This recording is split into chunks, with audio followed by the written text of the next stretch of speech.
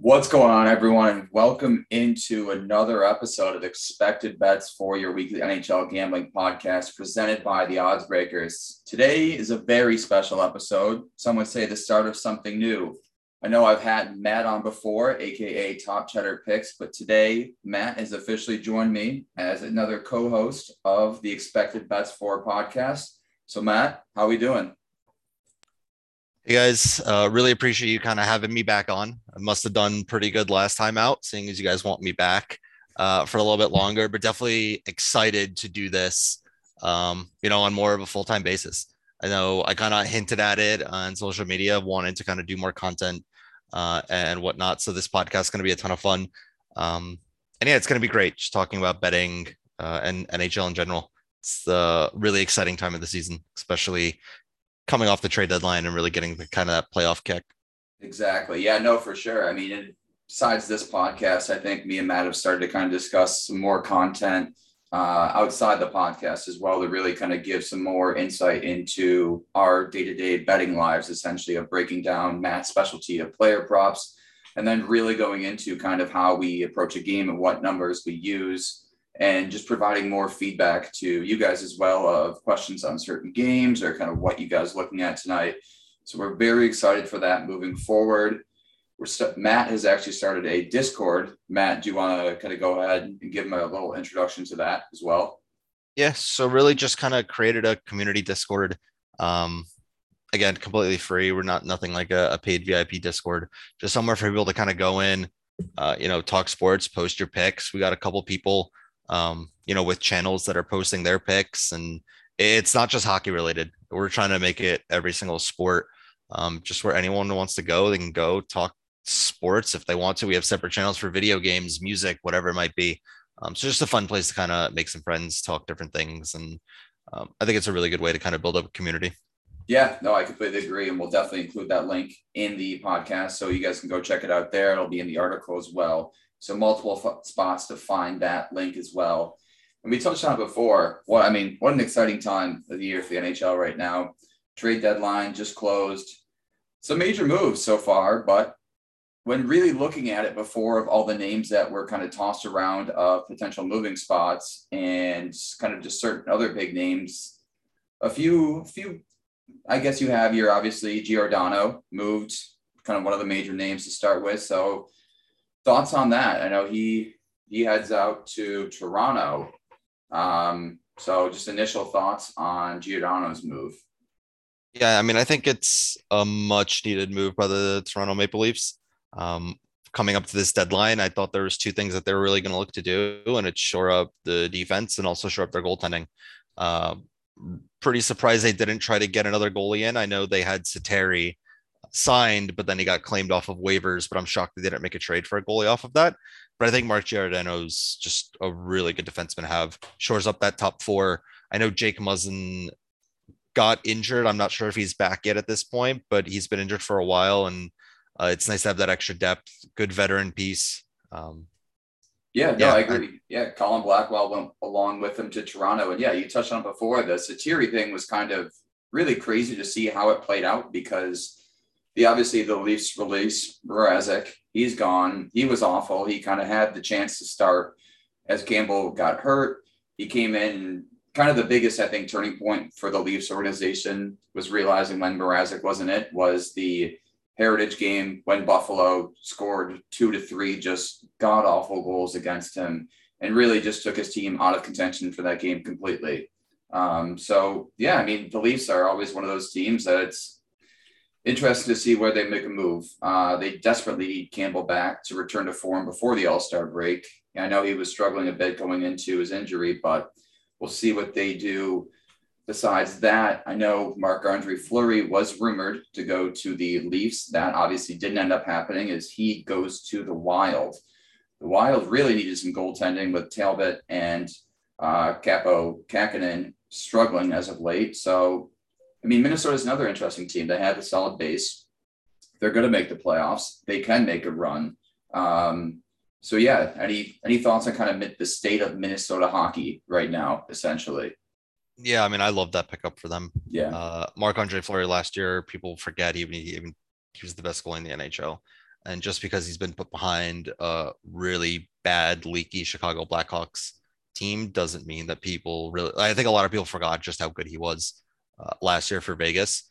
Um, a lot of people see Cam Talbot. They're like, hey, he was an all-star. I know coming up to the all-star game, a lot of Wild fans were wondering how he even made an all-star team. Like, he was good. He wasn't great.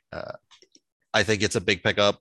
Cam Talbot's another one of those, like Jack Campbell, like the Leafs are, he's kind of struggled coming into that break. He's picked up his game as of late. I think he's actually won 4 in a row, but that little kind of like a month period before that was pretty bad. And I think that's a really good 1-2 punch to have. I think a lot of teams will see success having kind of that 1A, 1B, playing the hot goalie, and whoever's hot stays in. I think it's good competition as well. Yeah, I agree. I mean, goaltending is kind of the biggest thing in the playoffs. We've seen it in past 3 years. Basically, Carey Price takes this no-name team who essentially doesn't have any offense, leads them to the Stanley Cup Finals. Vasilevsky has played kind of out of his mind in the past 2 playoffs for the Lightning, leading them to back-to-back Stanley Cups. So if you can get that hot goaltender coming into the playoffs, you're going to make a run. Like there's no 2 ways about it. Goaltending is essentially everything when it comes to the playoffs. And then we look at Claude Giroux, longtime Flyer captain, kind of faced the franchise essentially, heads to the Panthers along with Ben Sherratt. I mean, when you're looking at complete teams in the NHL right now, besides maybe the Panthers bottom 6 of kind of iffy depth scoring there, they're a complete team. And they should be the odds on favorite to win, despite I think it's Tampa Bay at the current moment. So thoughts on Florida? Yeah, I think Florida is a very interesting piece. Claude Giroux is a no-brainer for them.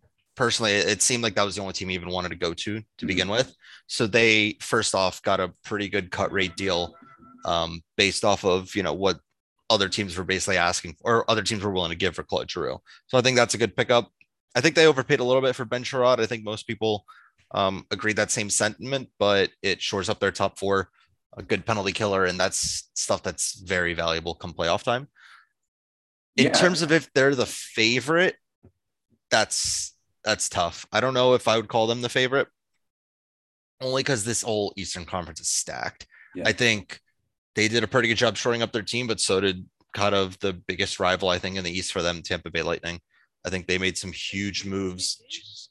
And I personally, if I had to give an edge to someone, it would be Tampa Bay in the East.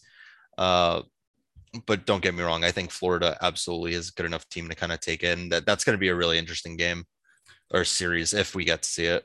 Yeah, I think we saw last year Florida in the regular season series versus Tampa win that last crucial game to get kind of home ice advantage. But it is the Panthers, and at what point is home ice advantage just not really? I mean, the fan base isn't there. It's not. When you really look at these other teams competing in the East, Boston's massive fan base.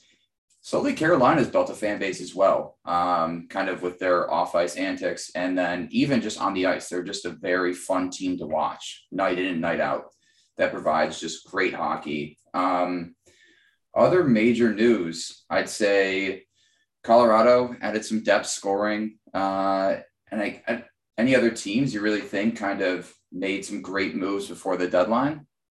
I think the team that improved the most come deadlines, the Calgary Flames. They did their work early. They didn't wait till the trade deadline.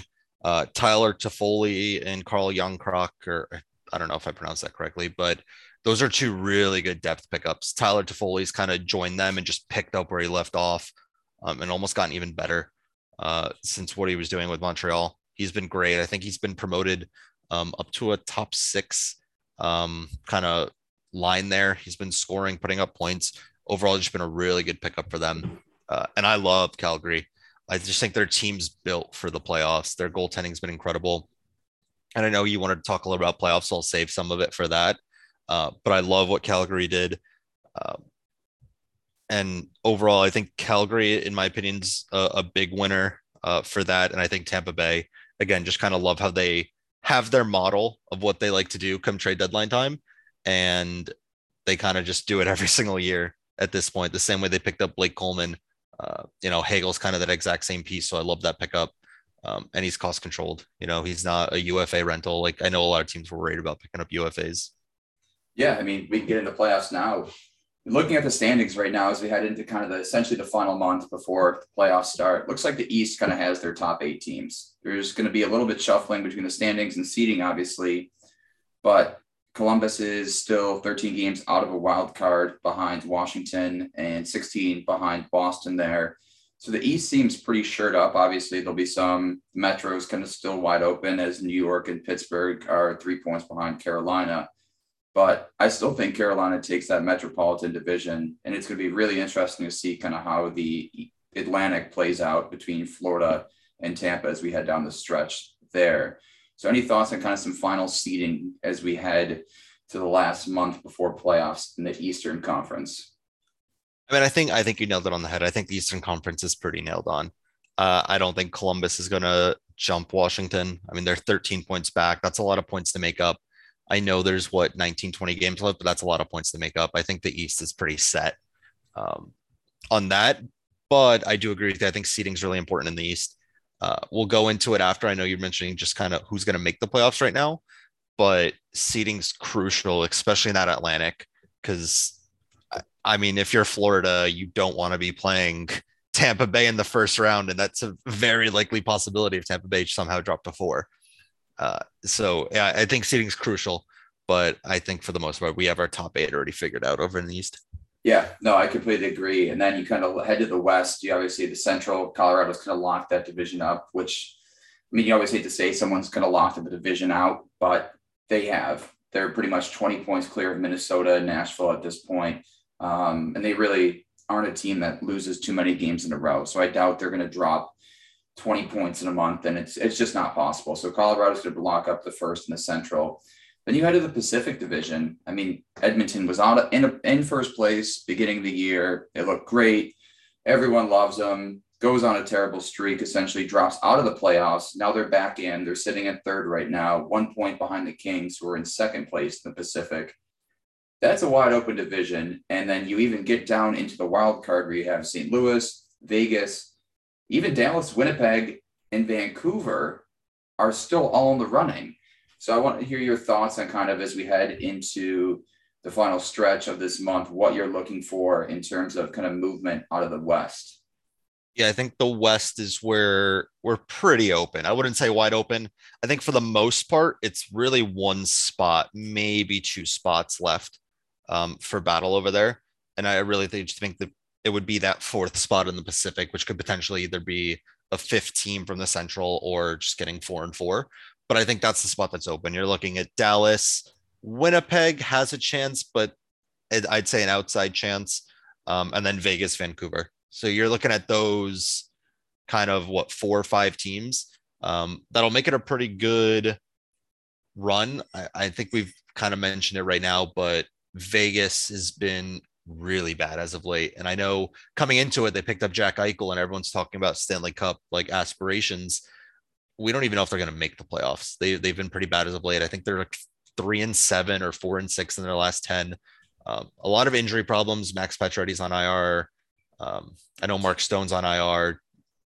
Definitely have injury problems here, but that team's in trouble. Yeah, Vancouver. Oh, go ahead. I'm sorry. No, I was saying I'm glad you touched on Vegas because that was kind of my next point. There was, I mean, you brought up the perfect point that they trade for Eichel. They put themselves essentially in salary cap hell. And now they're sitting on the bubble being like, was this all worth it? Kind of where do we go from here as a franchise, essentially? So I'm glad you touched on that. Yeah, and I think even funnier, like there's guys that they, at this point, they can't even have some of their injured guys come back because of that Evgeny Dadonov trade and whatever's going on with that news right now. I personally think from what it looks like, that trade's going to get voided. And if he's not dealt, they're not going to have the cap space to call some of their guys off of long-term IR. And that's very interesting, right? I'm really interested to see what's going to happen there.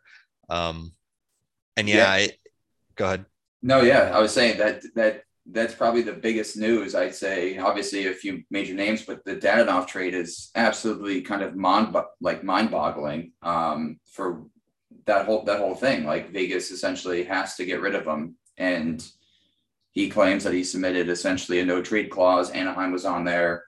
Vegas says they didn't know about it. They didn't have it essentially. So, I mean, I don't know how it's going to play out really at all. I mean, I think look, if he truthfully has a no trade clause registered and Anaheim's on it, there's just no way that trade can go through. I don't know whose fault it is. I don't know if it's Ottawa's from when they dealt him to Vegas. I don't know if it's Vegas's. I think at the end of the day, one of the biggest things that I noticed, and I don't know how this isn't already happening, but I found out that apparently the NHL Central Registry doesn't have those lists. Uh, I think it would make sense if the people that are getting all the trades and approving trades, I think they need to have a list of every single player's no trade clause in like some central registry. So like this never happens. It's just like clear as day. Team calls, players getting traded. They can double check it real quick and be like, all right, trade approved as long as you know everything else works. So I think this news is going to lead to that. I can't see how it doesn't. Uh, but yeah, it's definitely either way really interesting to see because, like I said, you can't trade them if this doesn't go through. You don't really want to keep an unhappy player there because they don't want to have you anyway.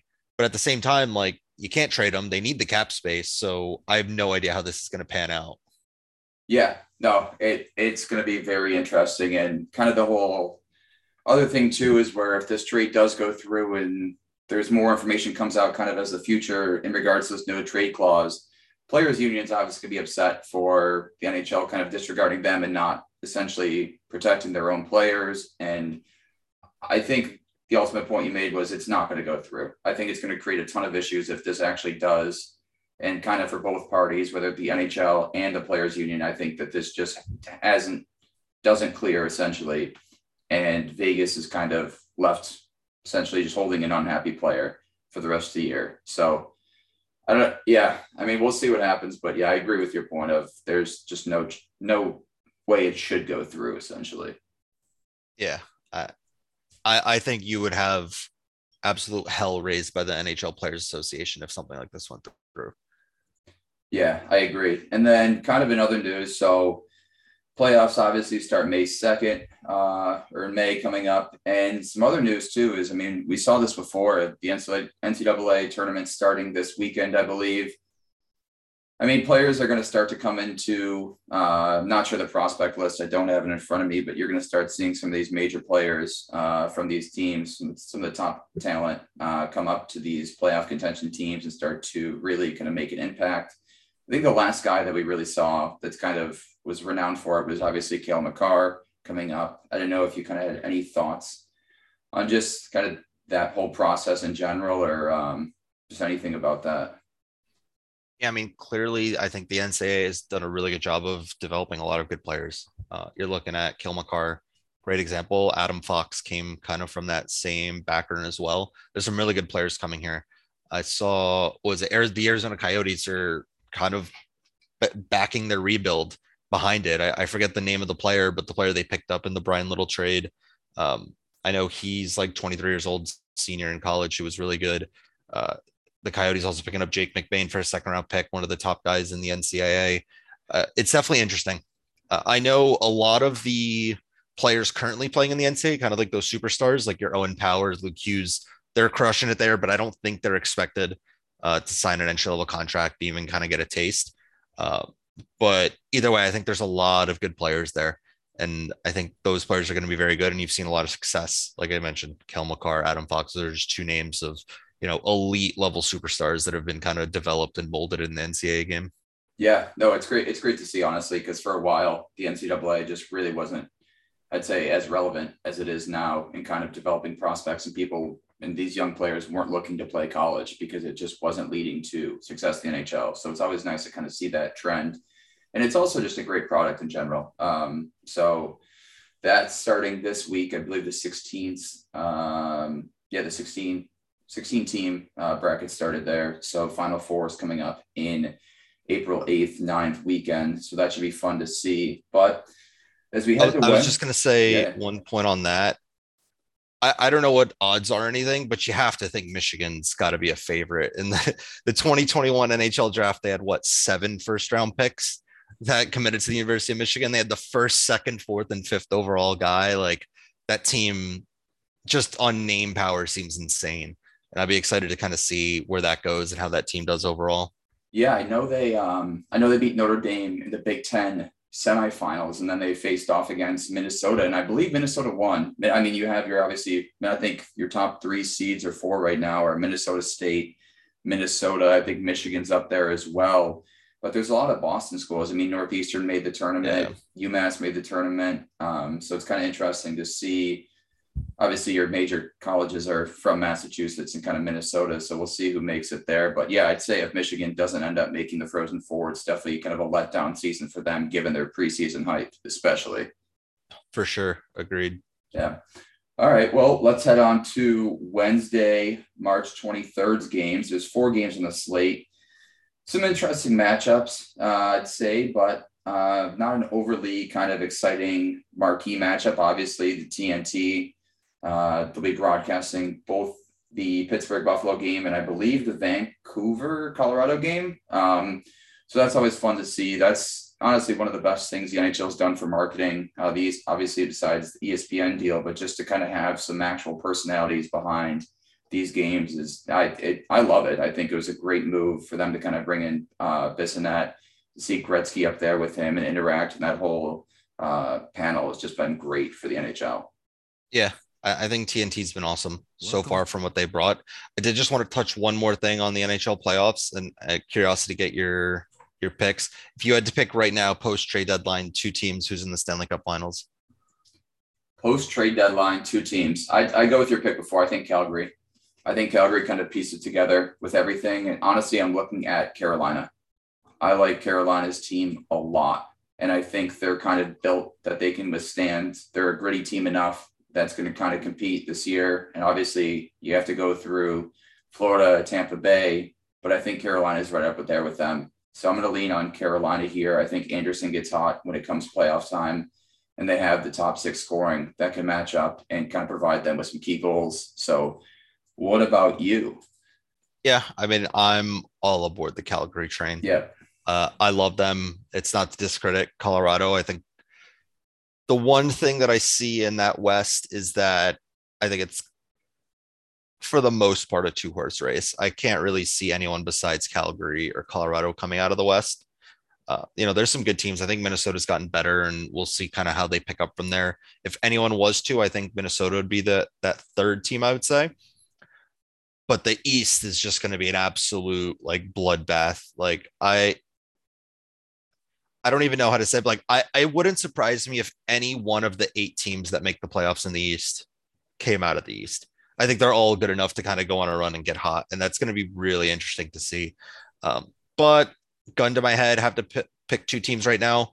I'm going Calgary, and I'm going back with the boring option of Tampa Bay. The only reason I don't love the Florida Panthers is one, they're very reliant on home. Like they're a very good team, but the Florida Panthers are 27-5 at home. And not saying this is bad, but they're 16, 8 and 6 away from home. It's effectively 16 and 14 away from home. So in the playoffs, that's real important, right? Like you're going to have to win away games to kind of clinch a series. Don't get me wrong. I'm pretty sure they're going to have that home ice advantage, but it's very rare that you win every single one of your home games. So I think I like Tampa Bay coming out of the East, but that's just going to be a bloodbath. I could see any one of those 8 coming out. Yeah, the one team that kind of interested me was the Bruins. Obviously, the whole Tuukka Rask thing didn't work out, which was just a terrible move to begin with because you're sending your best goalie and your youngest goalie, Jeremy Swayman, down to the AHL. You're leaving yourself with Linus Ullmark and Tuukka Rask, which are honestly just 2 not great goalies. Ullmark struggled since coming over from Buffalo. DeBrusk, rumored to get traded, kind of had said he wanted out essentially of the organization. They re-sign him. They bolster their D core, and they have a ton of veterans up front to really make a run. They're always a scrappy team. So I'm very curious to see if the Bruins kind of what they do essentially given their first round matchup. And I think that's what we talked about before of seeding is so crucial this year to kind of see who they. I can easily see Boston going on a run. Yeah. Like I think Olmark might have struggled recently, but like he's still been pretty good this year. Swayman's been incredible this year. They have a good team of veterans and a good mix of, good offensive players, forwards that are really good defensively. They have really good team defense. Like I said, and they're just a physical team. I could see them going far. Yeah, no, But I was just going to say they're just in a hellhole of Florida, Tampa Bay, Toronto, and them. Like that's just going to be such a grueling two matchups to even become the Eastern Conference finalist. yeah, and that's a tough thing too. So if you're like, if so, essentially playoffs come down, you got the seeding, and you're looking at placing futures on the Eastern and Western Conference. For me, the strategy would almost be your Western Conference. You can load up on your top seeds. You have kind of your two options. You can take maybe a small profit if one or two of them gets there. The East, I'd say you'd almost want to spread it out more and take more teams at higher odds, given the vulnerability of the East and just anything that can happen. Yeah, I got lucky because I've been on Calgary's kind of horse for a while. I told a lot of people for almost 2, 3 months now. They're one of my favorites out west. So I got them at really good odds, like before their odds have gotten. I don't even know what their odds are currently at now, but like we got them early at much better odds. But still, I mean, Colorado's kind of odds on favorite there, come the West. Yeah, and that's gonna be interesting to see when Landeskog returns. I don't know if there's anything kind of been out recently. Nothing I've seen. But yeah, I mean that's going to be an exciting kind of run to see because they have just kind of disappointed themselves the past few years, and to see if they're kind of in win now mode essentially in Colorado, given their talent and roster especially. So we'll see Yep. what happens with them. But all right, you good for Wednesday? Yeah. Let's Let's go do right into this. it. All right. We have the Pittsburgh Penguins traveling to take on my Buffalo Sabres at 7 p.m. on Wednesday. Pittsburgh opens at minus 220 on the money line, Buffalo at plus 175. Sabres are an interesting team. Didn't really do much the trade deadline, essentially. Kind of had their young core, made their major move earlier with Eichel. And they do have a bunch of pieces moving forward. I believe they have 2+ draft picks in the first round this year. So Sabres really didn't want to do anything from what I can see. And they have been playing some better hockey as of late. We're on a West Coast road trip, took down Vancouver and OT and defeated the Calgary Flames 1-0, which was something that I can't say anyone saw coming, especially a low scoring game in a game which in Buffalo wins. So that completely threw me off for a little bit. And you look at Pittsburgh, third the Metro, really turned their season around. Got some great depth scoring earlier in the season with Malkin and Crosby out and Gensel too. So now they're 7-2-1 in their last 10. They look great. Struggled a bit on offense recently, slightly below their season average in their last 10, but their defense has really stepped up as of late. Buffalo kind of around their season average for scoring and have been much better on defense as of late. So I want to hear your thoughts on kind of this game. Yeah, I mean, I think you'd have to be crazy to bet on anything. If you're doing money line to bet on anything other than Pittsburgh, I've kind of been pounding the table about Pittsburgh away from home. They're one of the few teams in the NHL that are much better away from home than at home. Uh, at home, they're effectively counting overtimes, I think 17 and like 13 or something Yeah. like that. But on the road, they're like 21 and 10 or something like that. So away from home, really like Pittsburgh, but it's a little too juiced for me on the money line. If you go three-way, it's minus 130 or something like that. I don't love that either. That's going to be a tough one. But I think I do like the over under here. Yeah. Oh, I think it's opening up at what, six at minus 6. 105. Yeah. I think that's really good value and really good odds, especially against a Sabres team that gives up a ton of goals, and also can score goals themselves. Yeah, I mean, I think the angle here is a lot of people are going to think so Pittsburgh's playing tonight, Tuesday night versus Columbus. Jerry starting, their backup dismissed starting tomorrow. You're Yep. going to be looking at, oh, Pittsburgh's coming off a back-to-back. It's a possible letdown spot.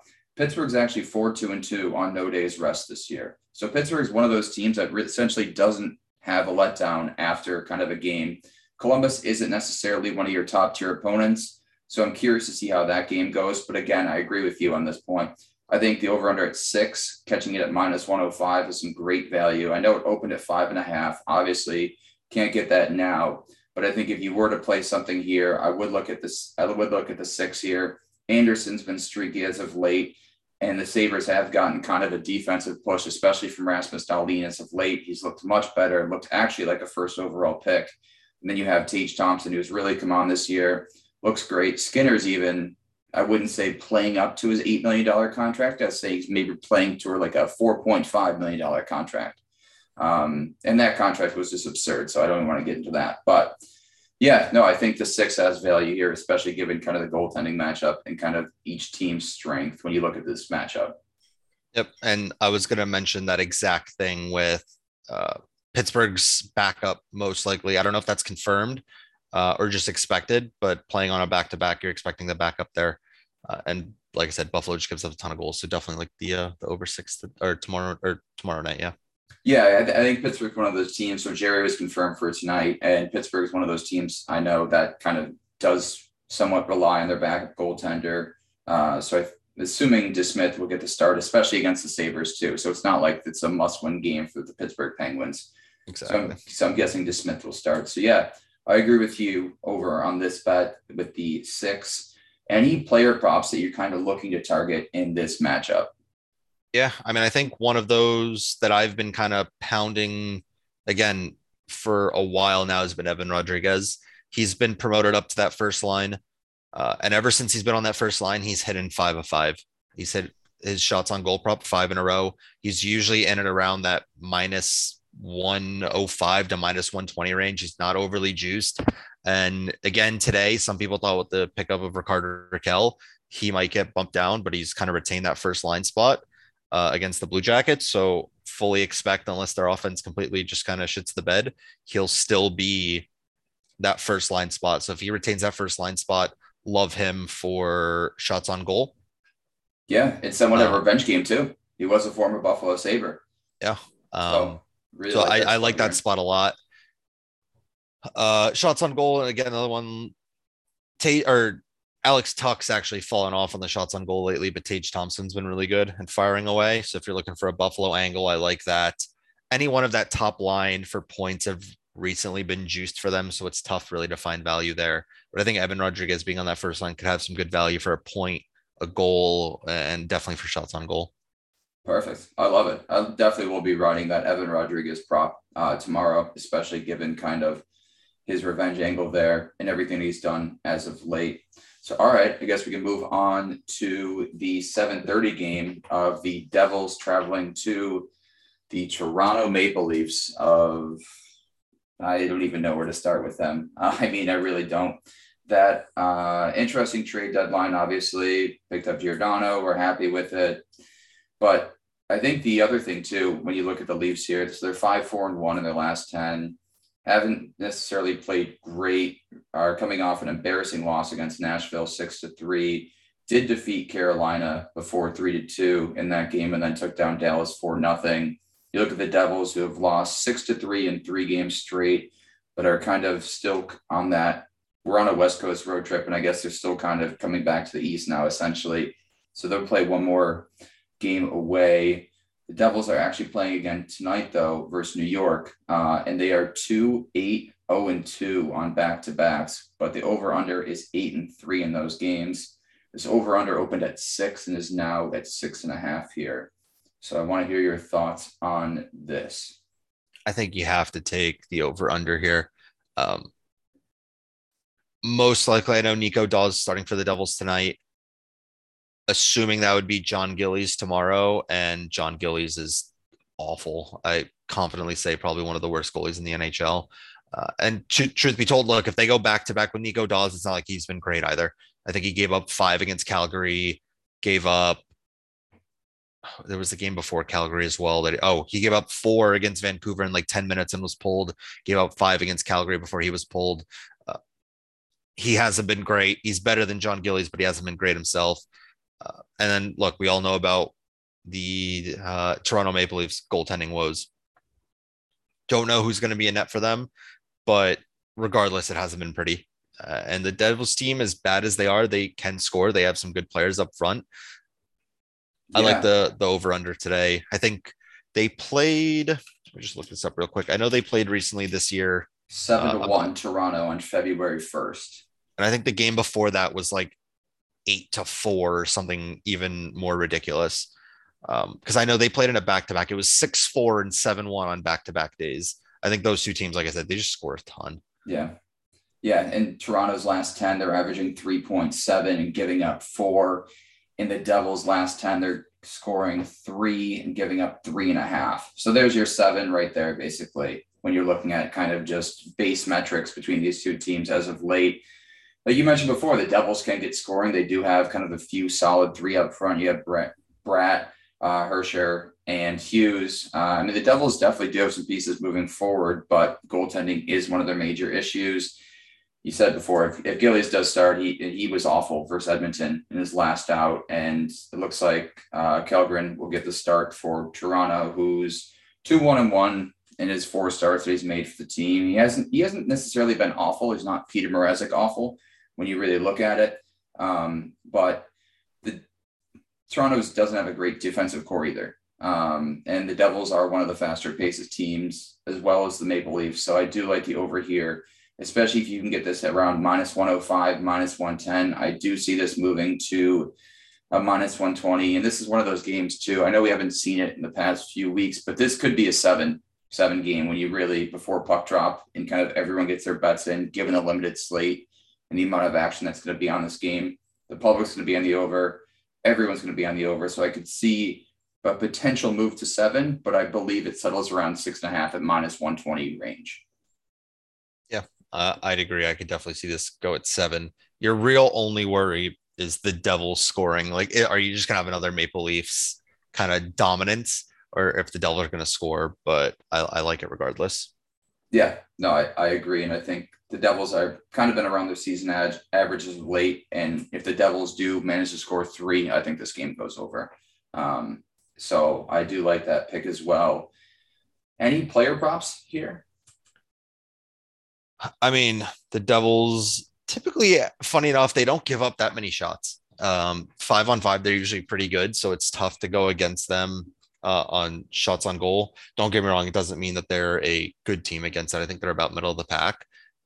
But that's going to be tough, especially if this does get to a blowout and you're going to start having players, let's say your star's not playing as much.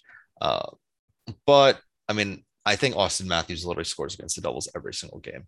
Like, being a Devils fan, like, that guy haunts me, especially with our crappy goaltending. Like, his shot is like a cheat code. Yeah, I was going to say, if this was the game he returned from his suspension, I would have loved an Austin Matthews over points at like 1.5. Obviously, I still think he kind of comes around that number, at least gets 1, maybe hits 2 here. But I do like him to score here as well. And even Jesper Bratt has 5 points in his last 3 games. So those are kind of 2 guys that I was just looking at kind of as a prelim. But yeah, I like it. Any other plays you're looking at here, or kind of just mainly sticking with the total? Yeah, I mean, I like the total. On the Devil side of things, if you're going to play someone shots on goal, it's really got to be either Hughes or Bratt. Funny enough, Jack Hughes is one of those players that has a better hit rate on shots on goal away from home. So if that's something you want to take, that might be decent. But I don't know exactly, and I haven't gone exactly into kind of Toronto against centers. That's one of the things that I like to look at on that side of things. But I like those 2. And yeah, I think for the most part, off the top of my head, that's really what I'm going to play. And then again, like I said, Austin Matthews, I like him for a goal. Yeah, I'm obviously not. I usually kind of refuse to play the puck line, but I'm looking at the puck line now. Toronto is -1.5 or -120. And to me, it kind of screams like a trap line almost at some points. I just don't trust Toronto's goaltending enough in this game at all. It could just blow up and go to shit, or the Devils can somehow pull this game off. Toronto has been awful this year when they're heavily favored, kind of -300 or above. So that's definitely something I would stay away. I know a lot of people will be looking to play that puck line here, thinking there's some value only at -20, but I would be very cautious of that, just looking at kind of where it opened and kind of where the early money's coming in on that. Yeah, I personally won't be touching that. I'm not a big fan of puck lines either way, just because how they're easily influenced by empty net goals. So personally, I'm not one that wants to play that, and I won't touch it anyway. Like I said, there's so many games in hockey where a team gets a lucky bounce game, goes into overtime, or whatever might happen. So like I said, personally, I'll be sticking away. Yeah, Toronto's just not a team I trust in general. So I agree with you there. All right, let's head on to the next game. The Vancouver Canucks traveling to the Colorado Avalanche. There's a lot of buzz out of what the Canucks are going to do before the trade deadline. You obviously had Garland, Besser, and JT Miller all kind of rumored to be essentially on the trading block. None of them end up getting moved. Vancouver kind of stays put with their first year GM, Patrick Alvin. He makes a few other small moves, but it looks like Vancouver is kind of hoping to sneak into that second wild card spot almost. It's a very slim chance, but it seems like they're kind of holding out on hope for that. They do have their goalie in Thatcher Demko, who's going to start tonight against Kemper. So that'll be the matchup in net. Colorado opens at minus 240 with Vancouver at plus 205 on the money line. Over under set at 6.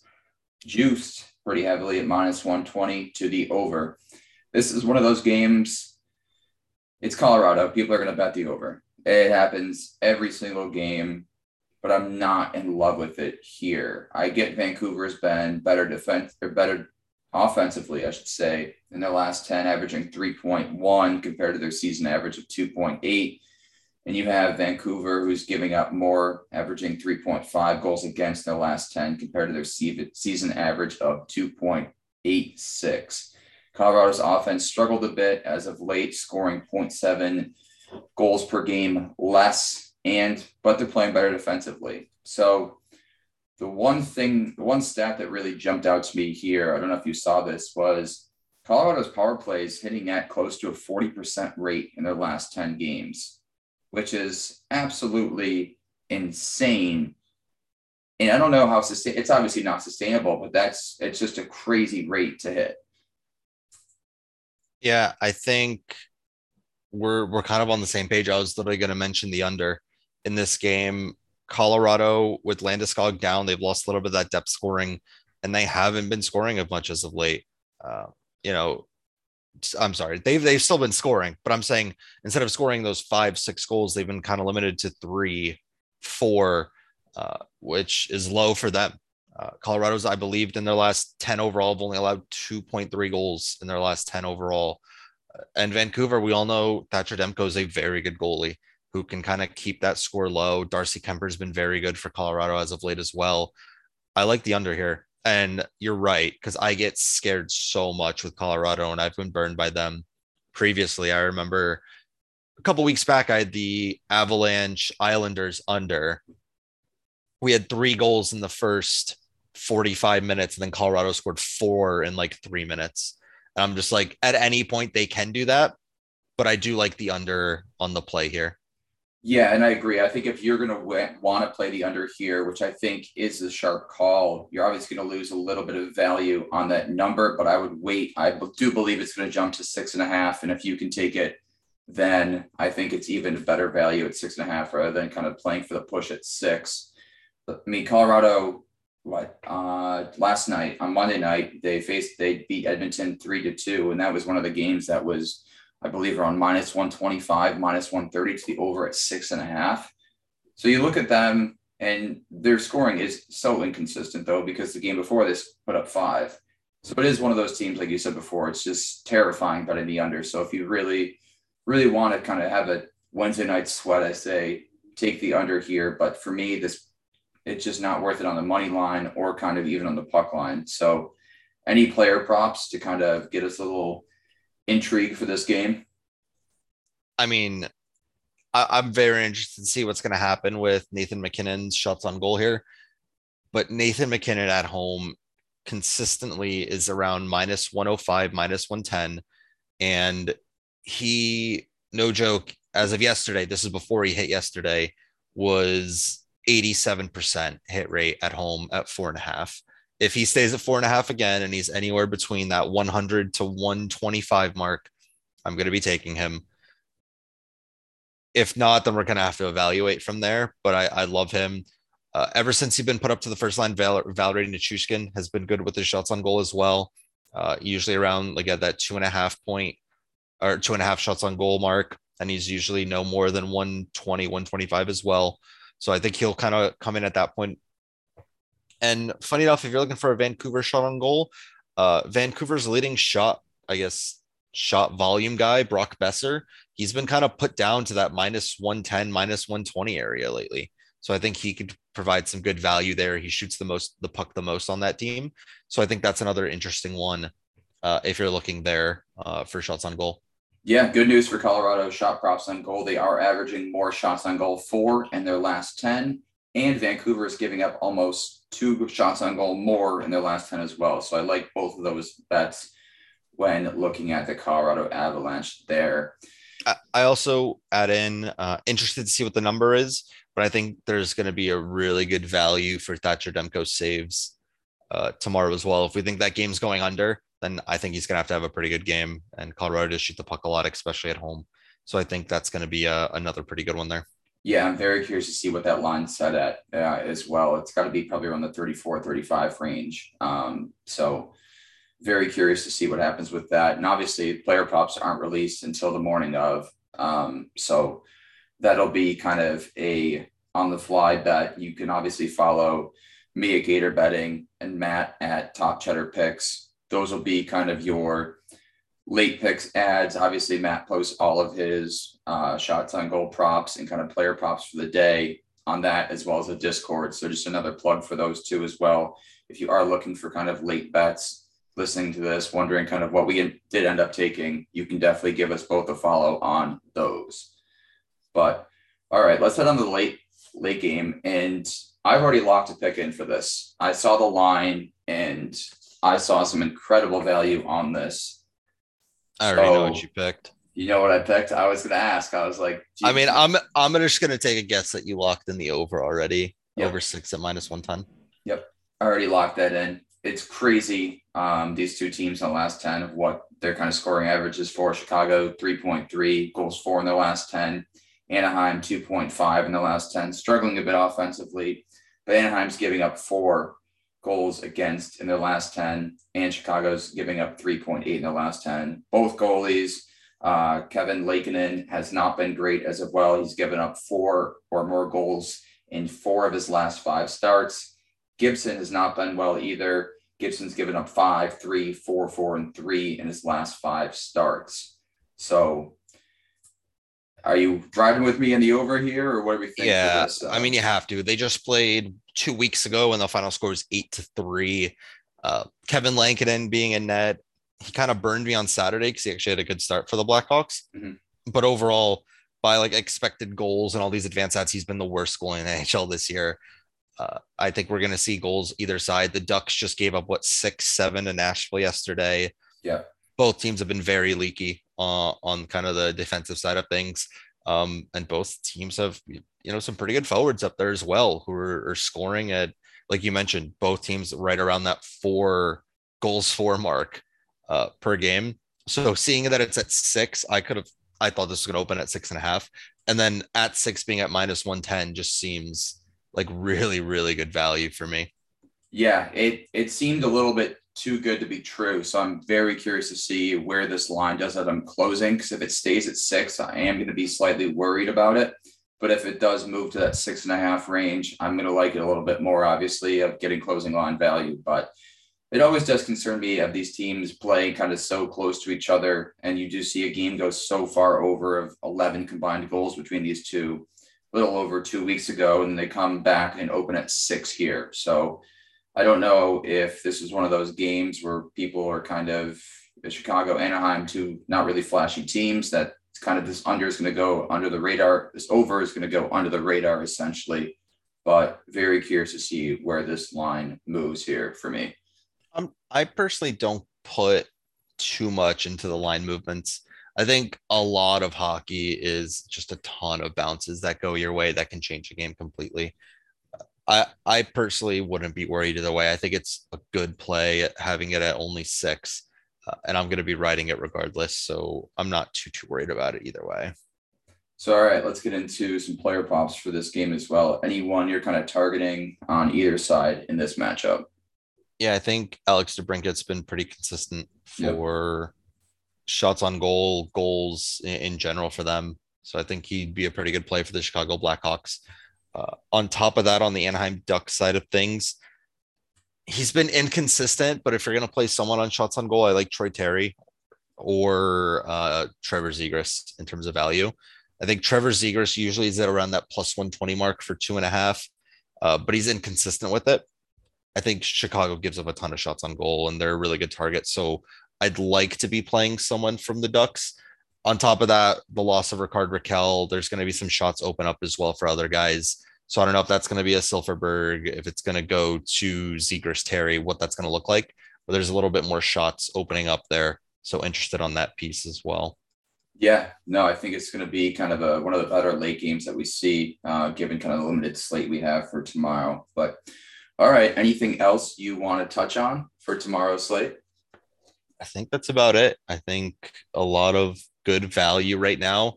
And I've noticed that there's been really good value as of late in picking stuff up early. And you'll see lines move from there. So I think that's kind of where I'm looking at right now. Yeah, I agree. All right. Well, this has been another episode of Expected Bets 4 presented by the Odds Breakers. We will be back every week. We obviously still have some guests on kind of here and there, breaking down some shot prompts or kind of offering some more insight into the NHL gambling world itself. But as always, you can follow me on Instagram at Gator Sports Betting and on Twitter at Gator Betting. And Matt, you want to go ahead and plug the Discord and your Twitter one more time?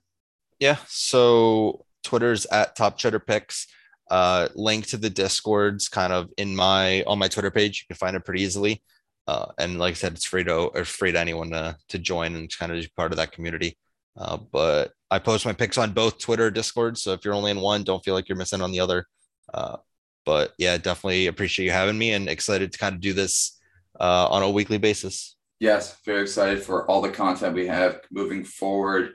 Definitely more kind of video content as well. And then just really getting to some player props as we kind of move forward closer to the playoff season starting. So, all right, everyone, thanks for listening and best of luck.